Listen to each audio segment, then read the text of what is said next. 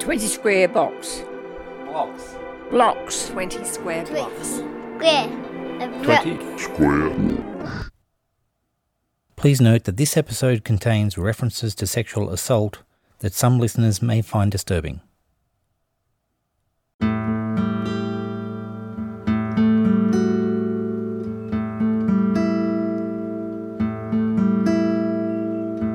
All right. Oh, too loud. All right. So I'll usually start with tell us who you are and what you do. You'll say start? I'm recording. Oh, okay. Hi, my name is Katrina Hill, and what do I do? For a start, Katrina's a talented performing artist, events manager, podcaster, and registered celebrant. But more than that, as many of her friends can attest, Katrina is a truth seeker, both on and off the stage. Every time I see something that I'm kind of interested in, your name's there. Yeah. Anytime there's something on in Ballarat, I make sure that I'm a part of it. Often when these big events come from Melbourne to Ballarat, they'll bring their Melbourne crew with them. I think it's really important that there's a Ballarat crew being represented. And the other thing too is if you stop doing it, you forget it.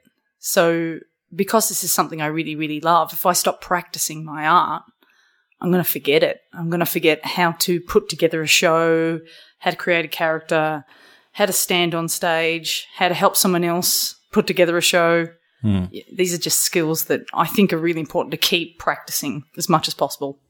So you're an actor? Yep. And you're a good actor. I know that from seeing you perform. I can be good. I can also be a very, very lazy actor as well. Yeah. Do you tend to stick to your lines or do you tend to improv around a scene? You know, I did a range of these acting courses around Melbourne. I paid thousands of dollars, and I got to one called guy's name is Richard Harris. No, he was a producer and director for the ABC. Feidler. No, he's an older dude, and I got to his acting class, and it was amazing. And he talks about story. Story is king, and that's something that I've always thought. Story is more important than the words. So if the best parts of a song or a play or a musical, the surprises, the turning points, you know, if it was just a bloody boring love story, Romeo and Juliet without the death would just be so dull and common. Kind of like Pride and Prejudice. Oh, God, it's so common. It's so boring. I have a question for you, which, see, I've never really understood you because I think it takes a while to actually understand, to get you, and I think this is a great way. Why don't you write your own stories? I'm not very good I can identify the turning points in a play. I don't necessarily, I'm really crap at writing dialogue. Have you tried writing your own stories? I'm not very good at it. No, I haven't. I'll be honest with you. No, I haven't. I think you'd be good. I know what it should look like, though, but I don't know about character development, and I don't know about dialogue, and they're not really things. I get it when I'm on stage. Actually, no.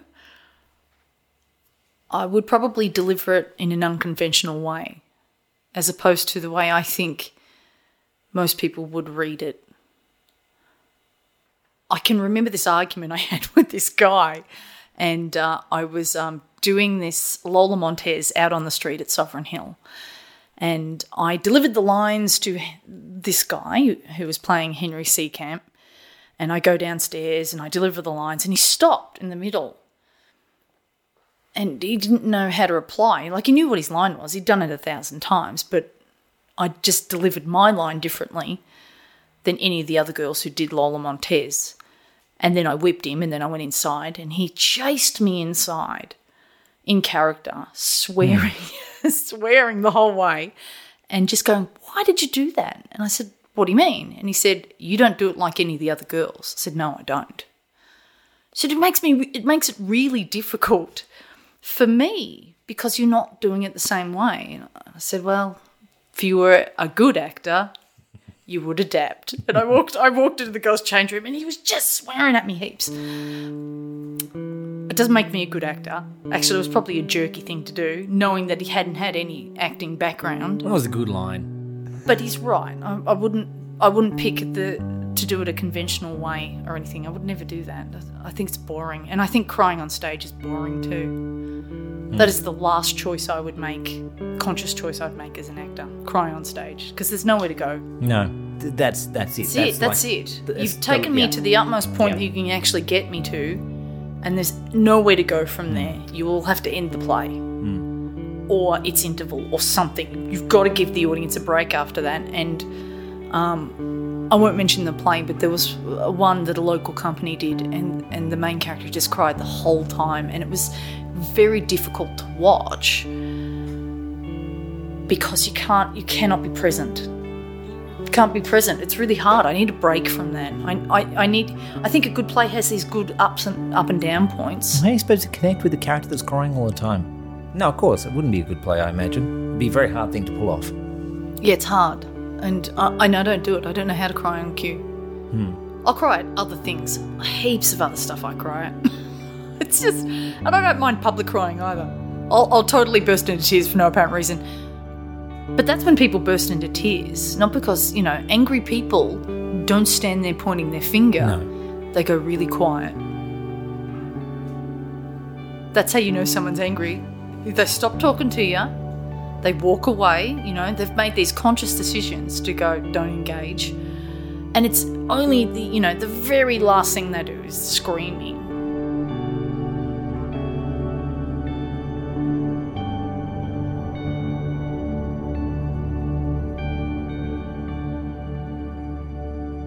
So what are you currently working on? I have a podcast.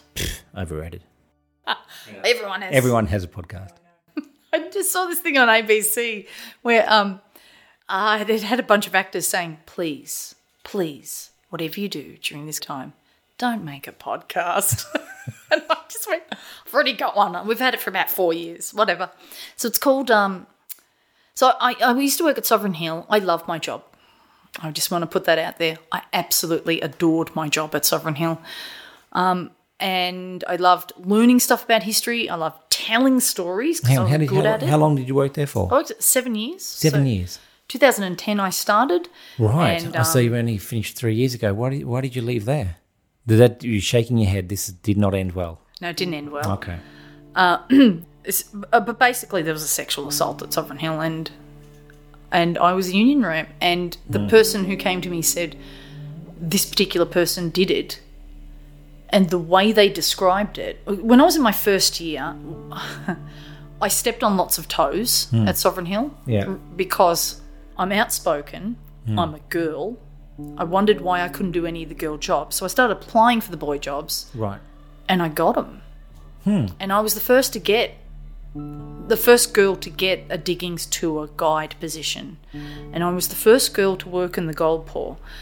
And you've got no idea how many men I pissed off getting those boy jobs. People who just thought they were a shoo-in for the gold pour job or diggings tours, and suddenly a girl was doing it. And so I clashed with a lot of the guys really quickly early on. And this guy, I get called in to the guys' change room. It's an emergency. I go into the change room and there's this guy and two other guys. And the two other guys are laughing, and this guy's standing there with an erection saying, "What do you think?" And what I thought was, you should have something interesting to show, So, because I'm 30... And he was talking to you? Yeah, he's talking to me. And what I said to him was, "You're a dickhead," and walked out of the room. But I'm 30, right? And I should have known better. I know what they were trying to do there. They were trying to... it was a power play, They were trying to make me feel... I don't know what the right word is, less than I was. They were trying to put me down, and I just ignored it.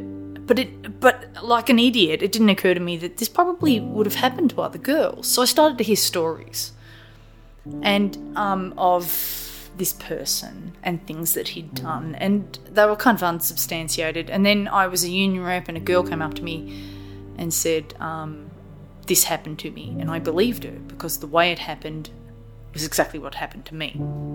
So we started going to... I got in trouble a lot, but this really annoyed the male managers, was that they weren't listening. So every time a male manager didn't listen, and they're all male managers at this point, I'd go to another one, and I'd go to another one. No one was listening. So this happened for 2 years. And eventually we work our way up to the HR manager, and he does this little investigation, and I'm away for 2 weeks. And everyone said, talk to Katrina. But because I was away for 2 weeks on holiday, on leave, they didn't call me in. And so I didn't get to speak to the people, the outside party, who were investigating. So when I come back... Was this deliberate, this time of the investigation? So. It Yes. just seems very coincidental. Yes. Yeah. So it got brushed under the carpet. But these girls they started skipping work, and they started being terrified in their jobs. So, because I'm a dickhead, I wrote a letter to the CEO, Jeremy Johnson. Well, that sounds like you kind of had to, didn't it? He kept saying he had this open door policy, right? Okay, a good time to test So I it. went, great, okay. This is what's going on. This person won't listen, so I went to this person. This person won't listen, so I went to this person. You have this culture inside Sovereign Hill, and you don't see it, but I see it. I work in it every day. And this is what I've had to put up with. Anyway, I didn't get a reply, and then a week later I see him out walking around in costume, and I approached him. I said, hi, Jeremy Johnson, do you have a moment to talk to me? My name's Katrina. And so he had his cane with him, and he stamped his cane down, and he said, I know exactly who you are. Never in my, I don't know what he said, 14 years or 17 years as CEO has anyone ever sent me an email like that. I do not have the time to talk to you. And I went, can we walk and talk? I have to be at the Gold Museum, is what he said. Could I walk you to the front door? No. He stamped his cane and he walked off. A day later, I get called into HR because apparently I had threatened the CEO. And I said, well, actually, no. He said he had an open door policy. I sent him a letter and he wouldn't listen. So I got in trouble. I had 6 people telling me off for having done that. So I went to the courier. No one's listening. So I was at school. I was doing this digital media course at Federation Uni, and I get this text and it just says, watch the news. So I just switch on the news and I'm watching it on my computer screen. Sovereign Hill has been awarded Victoria's best tourist attraction 4 years in a row, and now it's on the list of institutions marred by allegations of sexual assault and misconduct. I was absolutely terrified because I'm not scared of anything ever, except regret. But I was terrified kind of in a way to go back to work. I had about 3 more weeks on my roster after this happened, and I was terrified to go in there because everyone knew I'd done this.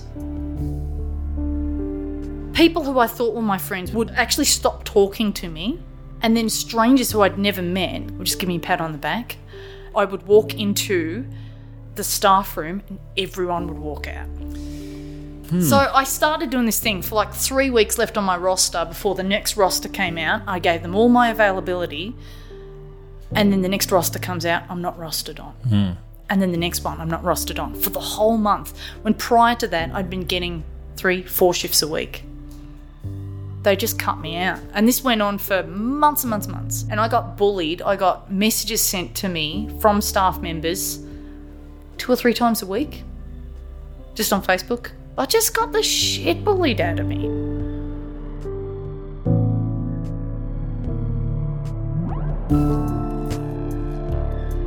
I was being super nice to people. I didn't speak to anyone. You didn't want to speak to me. People would just literally stop talking to me. I was talking to someone in the main street, and a manager walked up, and there was a group of us, maybe 4 of us, and he said, these aren't their real names, but hi Tom, hi Katie, hi Jane, and then just looked at me and walked off. It was a manager who did that. See, I don't understand this. You didn't do anything wrong. Yeah, but I was the most vocal about it. I was very vocal about it. everyone knew it was me. Well, what did you do wrong? You went to You're right. I went to management. I had someone come up to me and say, we don't really condone sexual harassment or assault in a workplace, but I've got daughters. People have asked my daughters what's going on at work, and they shouldn't be put in that position. I said, no, they shouldn't be put in a position of sexual harassment, should they? And they were mad at me because, you know, lots of people take pride in Sovereign Hill, and they should, because it's an awesome place to work, except for the rampant nepotism and it's bullying and sexual harassment that goes on. Apart from that, it's a kick-ass job. Right. Yeah. The complainants told the Ballarat Courier the incidents involved a male staff member who's accused of groping a fellow employee and exposing himself to another. The CEO of Sovereign Hill fronted the media late this afternoon, defending the sexual harassment policies they have in place. Media reports in recent hours have detailed a set of allegations that Sovereign Hill managed through an independent investigation. I go to the Courier, there's this big article in the newspaper. A couple of days later, Jeremy Johnson's doing this press release. You don't know what threatened is. You told everyone that I'd threatened you. And then I thought to myself, that's what threatened is. You know what I mean? What did you think would happen? You're not listening to it. You scared him, you didn't threaten him. I scared him, and the paper threatened him. And it was wonderful watching him squirm.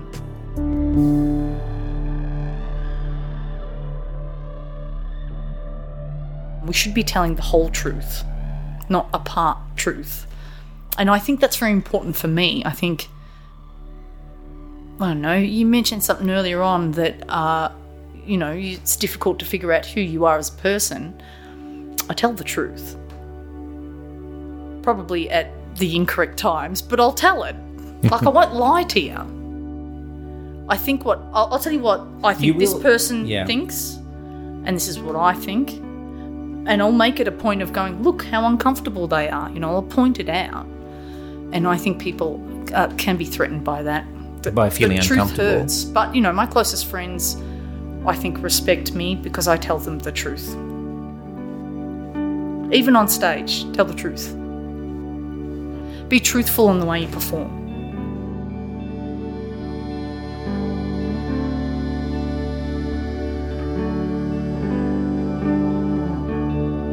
Thanks to Katrina Hill. And make sure you check out her podcast, Tales from Rat City. Music, as always, by Ryan Goodwin. Check out his other music at virtuallyryan.com. Additional material written by Anne Murison. Editing by Ricky Cheno. The logo is designed by Chris Frith. I'm Ben Plaza, and this is 20 Square Blocks.